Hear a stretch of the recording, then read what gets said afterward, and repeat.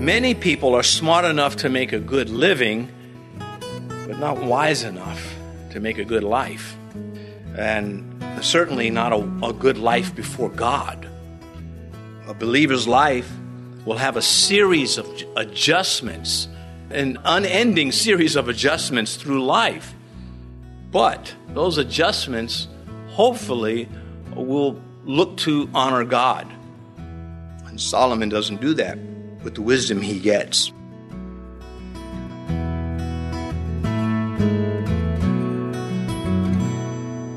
This is Cross-Reference Radio with our pastor and teacher, Rick Gaston. Rick is the pastor of Calvary Chapel, Mechanicsville. Pastor Rick is currently teaching through the book of 1 Kings. Please stay with us after today's message to hear more information about Cross-Reference Radio, specifically how you can get a free copy of this teaching. And now here's Pastor Rick with his study called Solomon's Mixed Qualities in 1 Kings chapter 3. He's probably more likely early 20s, if that.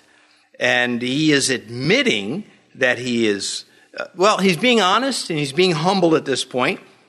He is inexperienced, but he is mature already. This is some very mature prayer. Remember, he's dreaming. That's why it was a mature prayer. In your dreams, he says, I do not know how to go out or come in. In other words, he did not know how to conduct himself in the office of a king. Daunting even for a matured man. Verse 8, and your servant is in the midst of your people whom you have chosen, a great people, too numerous to be numbered or counted. Well, the kingdom is probably numbered about 4 million people at this time. Well, I know that because I read it on a census report. No. Well, we did in 2 Samuel. When we numbered the troops, then you just said, well, they're married and kids, and you estimate it's probably about 4 million people at this time in Israel. So, verse 9, therefore give your servant an understanding heart to judge your people, that I may discern between good and evil, for who is able to judge this great people of yours? So he's humble enough to ask. And literally, in the proper use of the word, he's saying to God, asking God for a hearing heart is the Hebrew. That's a sensitive heart, that he would be in touch with the people. He knew it was not enough to be wise. He needed feelings also. He needed to have a connection with God's people. Proverbs 4:23, keep your heart with all diligence, for out of it spring the issues of life. And when the Jews talk about the heart, as did the Greeks, it was the whole of the person. It was your emotions, your thoughts, and your will. That made up the heart. Unless you were a cardiologist, of course, then it was the heart. But, in my life, in your life, I'm sure you'd rather plant good seeds than weeds, and this is what he is asking. He prayed for wisdom. David influenced him. We talked about this in chapter 2. David, I charge you, be strong. Stick to the word of God. In dealing with these people that I'm telling you have to take care of, be wise. You're wise. And so I think David stirred that up in Solomon, and Solomon's receiving it, certainly humble at this point in his life, and saying, I don't feel very wise, which is a wise statement. 1 Chronicles 22, verse 12. A good thing about the Bible. You say something that you need to move from, just get a verse to quote. 1 Chronicles 22, verse 12. Only may Yahweh give you wisdom and understanding and give you charge concerning Israel, that you may keep the law of Yahweh your God. Those are David's words to Solomon. So when David dies, Solomon has already been primed to understand that wisdom is something he's got to have as a king. He cannot be just this prodigal king wasting away as many kings would become after him. It was by hard work that he benefited from his education. Remember, he was a smart guy. Not only was he wise, that was the gift, but his intelligence was a product of his education, hard work. it would be unrealistic to think that he was just, God imparted knowledge to him. So when he knew about, when the Queen of Sheba comes and he talks to her about everything, insects and just everything, it's because he worked hard. He's not a stupid man. And God used this. To write Ecclesiastes, sometimes you got to reread some of those verses. And it seems to have it just flow from him, but it still wasn't enough. He says to judge your people. He wanted wisdom, the sensitive heart to judge the people, God's people, the ability to make right decisions. Many people are smart enough to make a good living, but not wise enough to make a good life. And certainly not a good life before God. A believer's life will have a series of adjustments, an unending series of adjustments through life. But those adjustments, hopefully, will look to honor God. And Solomon doesn't do that with the wisdom he gets. Because, again, he felt at some point he was better coming up with solutions than trusting the Lord. Have any of you young men felt that you could just sort of carve your future without God? That you could just get by because, you're smart? Well, if you thought that way, you're proving you weren't too smart.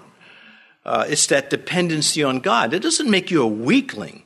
It causes you to get to a place where you identify what your strong points are and you develop them in Christ.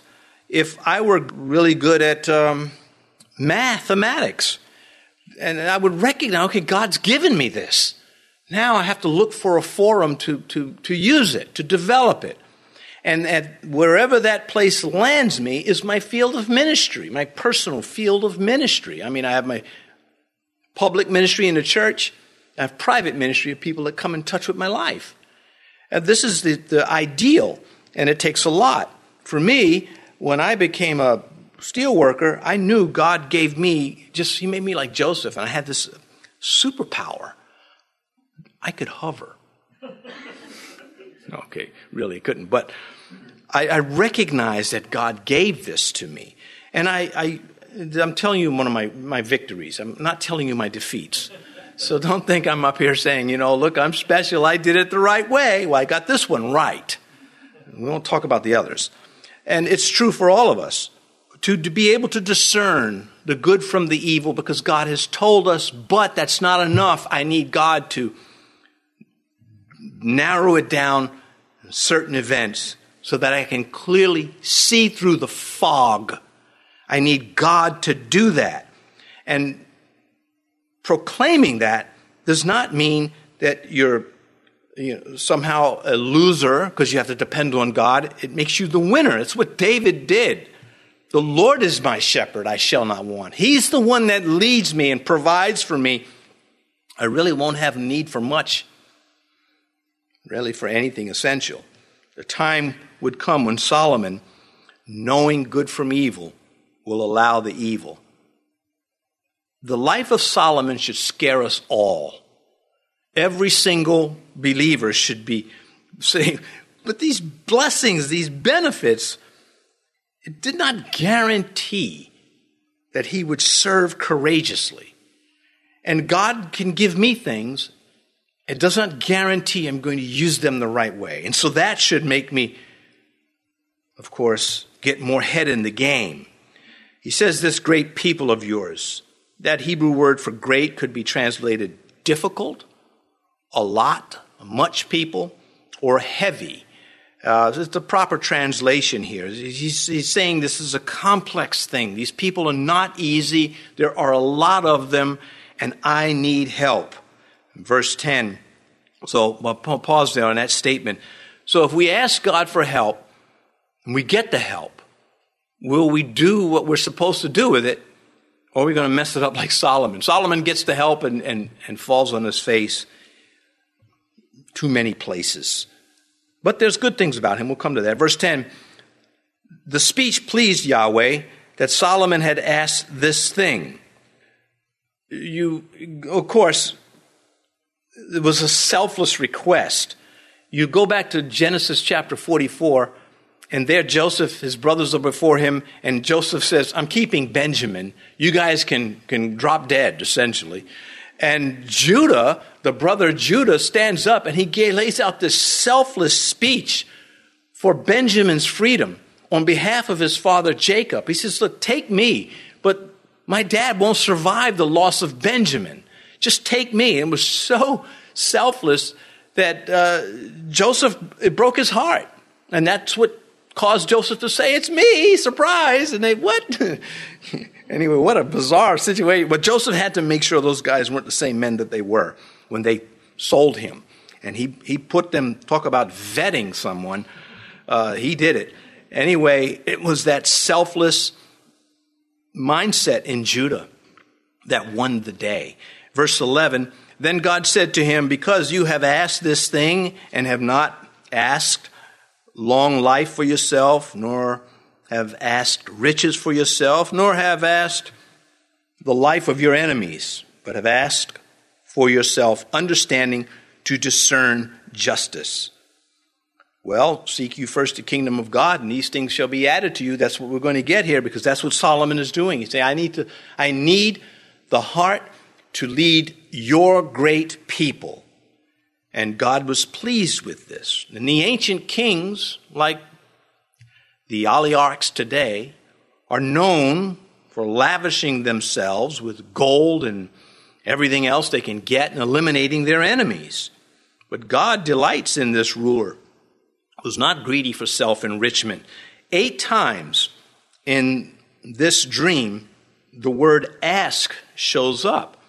5 of them in verse 11 alone. God is just dialoguing. Tell me what you want. And, James will come along and say, you ask and don't receive, because when you ask for the wrong things.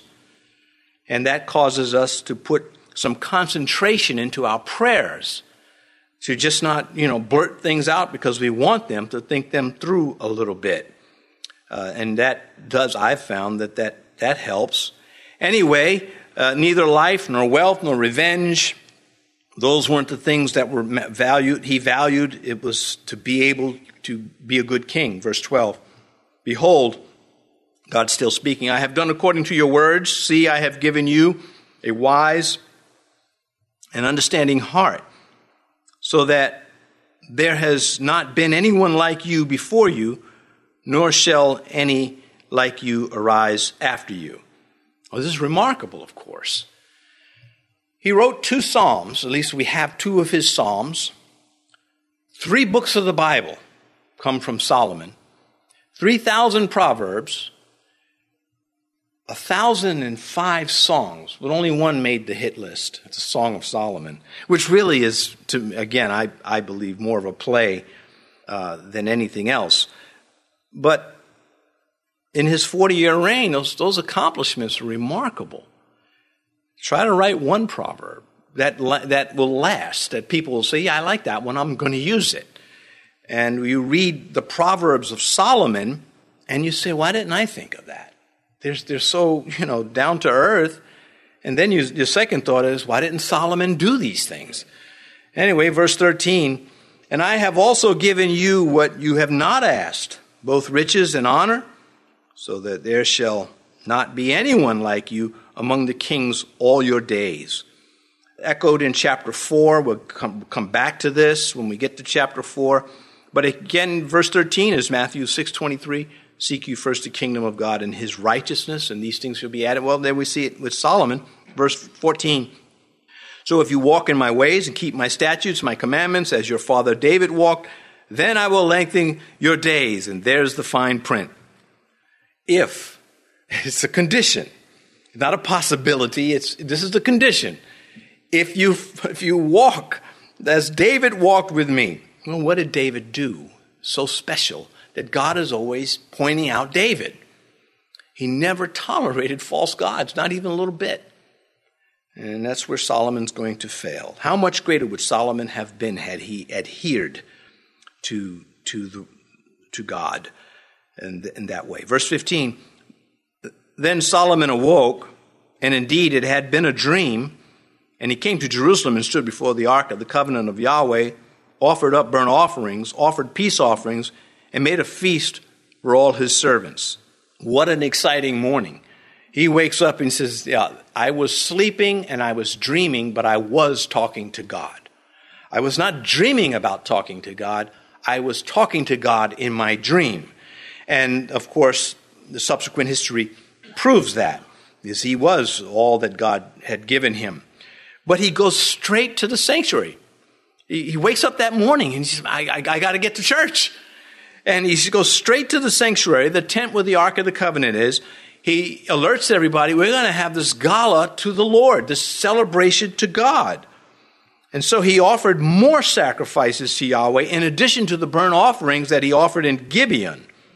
He added peace offerings, which is significant because the peace offering is gratitude, and you got to eat the meat. With the burnt offerings, you didn't eat any of it. It just was whole burnt offering, consumed except, as I mentioned, for the skin.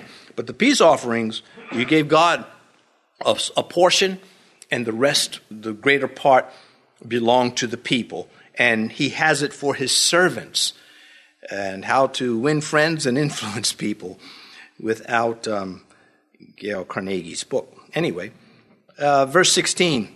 So now we're going to see the wisdom of Solomon. This was a big hit for everybody. You read it enough, it's kind of boring after one. No, it's not. Verse 16. Now 2 women who were harlots came to the king and stood before him. Now, of course, this is not following chronological sequence, but despite their low social standing, they still have access to this king. And he is a great king even at this point. And he's still young, likely.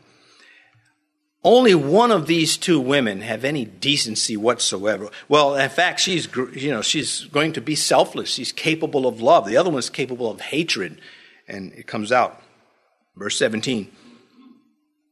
And one woman said, "O my Lord," that's Adonai, my master, not Yahweh, "this woman and I dwell in the same house, and I gave birth while she was in the house. Then it happened the 3rd day," verse 18, "after I had given birth, that this woman also gave birth, and we were together. No one was with us in the house except the 2 of us in the house." Well, the significance of the 3rd day mentioned here, it means that they were ceremonially unclean. They were isolated from the rest of the population. It also means that the boys, both mothers had a boy, one had 5 days to go, the other one has 8 days before they are circumcised. And that will contribute to their identification, but that hasn't happened because they're in isolation. In verse 19, "And this woman's son died in the night because she lay on him." Well, the woman that rolled on her child, she would prove to be a thief, a liar, an undisturbed murderer at heart, in addition to her heartless, impenitent spirit. She is a mess. One of the most evil people in the Bible, just in this short section. Verse 20. "So she arose in the middle of the night and took my son from my side while your maidservant slept, and laid him in her bosom, and laid her dead child in my bosom." It's pretty morbid. Now, she is probably exhausted. That's why she's sleeping. I don't know why women who just have babies act so tired. I mean, the hard work is done. Kidding. I do not want my truck vandalized. She's exhausted, and probably the only thing that's going to wake her up is the cry of her child, which evidently does not take place. I was watching a documentary on Marines that survived the battle in the South Pacific, and his wife said, when it was time to wake him up, and he was like the only survivor of his unit in heavy combat, he said, when I wanted to wake him up, I would just whisper in his ear. And he would respond right away. The story is that's how they woke him up on the battlefield. And when they were in their trenches, it's time to change watch. The guy would just whisper to you, "Get up." And it just carried over. My point is, you can sleep and be sensitive to some things and just shut down to other things. And this is likely the case here. Verse 21, and when I arose in the morning to nurse my son, there he was, dead. But when I examined him in the morning, indeed, he was not my son whom I had born. Man, what went through her head at that moment? Verse 22, then the other woman said, no, but the living one is my son, and the dead one is your son. And the first woman said, no, but the dead one is your son, and the living one is my son. Thus they spoke before the king. Solomon is going like this, ay, ay, ay. Well, she had 3 days to acquaint herself with her child, her son. Likely the belly button, she probably, that's his belly button. I don't know what else. I mean, it's not like he got a beard. And, well, what other distinguishes? He got a little tattoo on the side. Anyway, okay, enough of that. We have to get this done. So anyway, she's able to deduce that she's been had. Verse 23, and the king said, the one says, this is my son who lives, and your son is the dead one. And the other says, no, but your son is the dead one, and my son is the living one. He said, I want to get this right, this conundrum, before I begin to deal with it. I want to make sure this is what's happening. Verse 24, then the king said, bring me a sword. So they brought a sword before the king. Now, they're not handing him the sword. He has people to do this for him. Verse 25, and the king said, he wouldn't have to say divided if he had the sword, right? And the king said, divide the living child in two and give half to one and half to the other. Well, this is why he asked for a heart that was sensitive, right? So you come up with these solutions. It's hard to read this story. Then the woman whose son was living spoke to the king, verse 26, for she yearned with compassion for her son. And she said, oh, my Lord, give her the living child and by no means kill him. But the other said, let him be neither mine nor yours, but divide him, cut him in two. You see, you can't, this is one of the evil people. She's worse than Saul, if you ask me. Is anybody going to ask? Yeah, she's worse than Saul. Anyway, the heart of the mother, regardless of how life bushwhacked and bruised her, she still has the capacity to love. She was more than there was more to her than just being a harlot, a sinner. There was more to her than her sin. It was love. It covers a multitude of sin. Not so much with the other one. He says here in verse 26, but the other said, let him be neither mine nor yours, but divide him. Again, hard to read. The capacity for evil in mankind is astounding.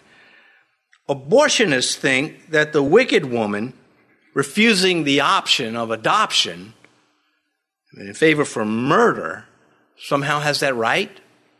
I think anyone who favors abortion should be banned from celebrating Mother's Day or Father's Day. Yep, sorry, you can't. Nope, you're out. We cringe at this story. Verse 27, so the king answered and said, give the first woman the living child and by no means kill him. She is the mother. Well, that's selfless love, ready to sacrifice for the well-being of the one that is loved. That defines love. She cherished the child. She only had him a few days. She loved the child. She had this respect for life. The other one, again, apparently not at all. Verse 28. And all Israel heard of the judgment which the king had rendered, and they feared the king, for they saw that the wisdom of God was with him, or in him, to administer justice. Well, I got some questions. Did these two ladies go back to the same home? I'm not going back to I'm going to sleep out on the street before he goes with this person again. This is, you talk about an evil neighbor. That's the one. What about the poor neighborhood, the people that had to put up with it? Well, what was she like at the market? A murderous heart. Yeah, she was a perjurer. What did Solomon do with her? Did he just, she should have been charged with something. More than just, okay, you don't get the child, now go home and have a nice day. but that's left out of the story. But what is not left out is our ability to think about these things. Thanks for joining us for today's teaching on Cross Reference Radio. This is the daily radio ministry of Pastor Rick Gaston of Calvary Chapel, Mechanicsville in Virginia. We trust that what you've heard today in the book of 1 Kings has had a lasting imprint on your life. If you'd like to listen to more teachings from this series or share it with someone you know, please visit crossreferenceradio.com. We encourage you to subscribe to our podcast too, so you'll never miss another edition. Just visit crossreferenceradio.com and follow the links under radio. Again, that's crossreferenceradio.com. Our time with you today is about up, but we hope you'll tune in next time to continue studying the Word of God. Join us again as Pastor Rick covers more in the book of 1 Kings on Cross Reference Radio.